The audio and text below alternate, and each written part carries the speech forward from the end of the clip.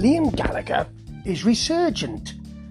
I think that his last album, and I've not really enjoyed his solo output generally, I tend to think it's a bit samey, I tend to think it's a bit hackneyed, and I tend to think it's a bit poor.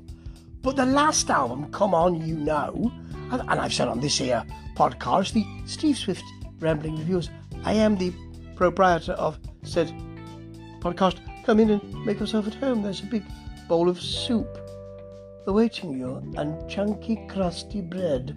Anyway, I've said on this podcast that I liked it a lot. He's since played Man City, I think, the Etihad, hasn't he? Just round the corner from moi. And, of course, he's filled it out. I hope so, anyway. He seemed to have done. And now has he released a live album from that set? Not yet. I've just checked. But this is edging towards it, because what this is it's an EP, really, but it is a track from that album. It's the Diamond in the Dark EP. That's the name of the track.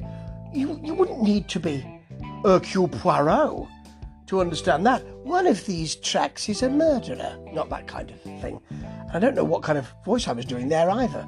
Sound more like Miss Marple than Hercule Poirot. Anyway, the track on the album, and it comes up second on the album, is well worth this treatment, I believe. And that's because what you get is a lovely beat and a nice sinuous bass.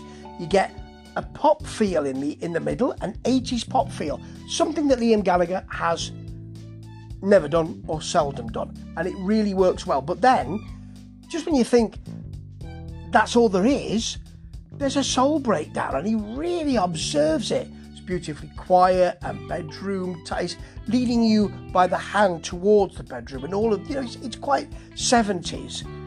It's a good track. And then we've got the DJ Premier remix, which, whilst not messing too much with this track, just adds something beautifully. It's got a piano, a more insistent beat. There are backing vocals in there which float a little.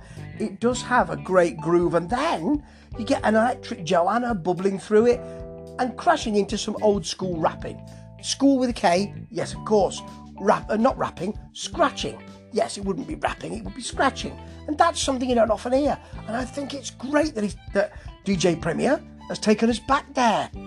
The next track is live. It's got more backbone, it's got more swagger, it's got big power chords to it, which you don't get in the studio version. It's more based around the groove here, and it kind of comes in slowly and just inhabits everything. But this has got bigger power chords. In the middle, though, it's soft, it's sweet. That soul bit is really observed.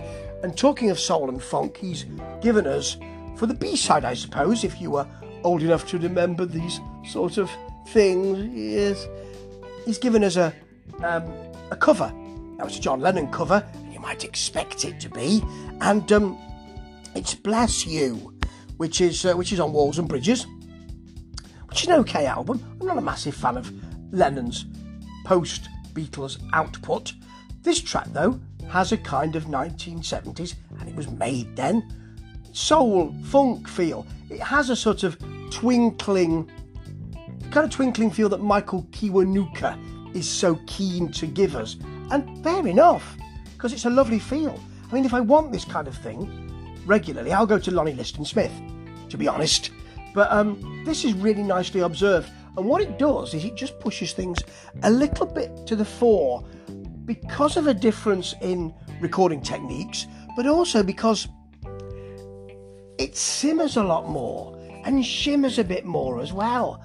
It has a real gentleness to it. And that's something that I don't think the original really has. There are strings in here, of course, but this is a faithful reconstruction.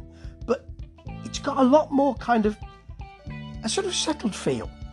I know I'm pushing this feeling of Liam Gallagher achieving something good musically and being more settled, but it does sound like it's happier than the original.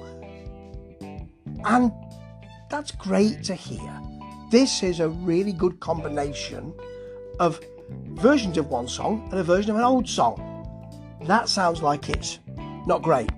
But actually, surprisingly to me, it is. Ta-ta.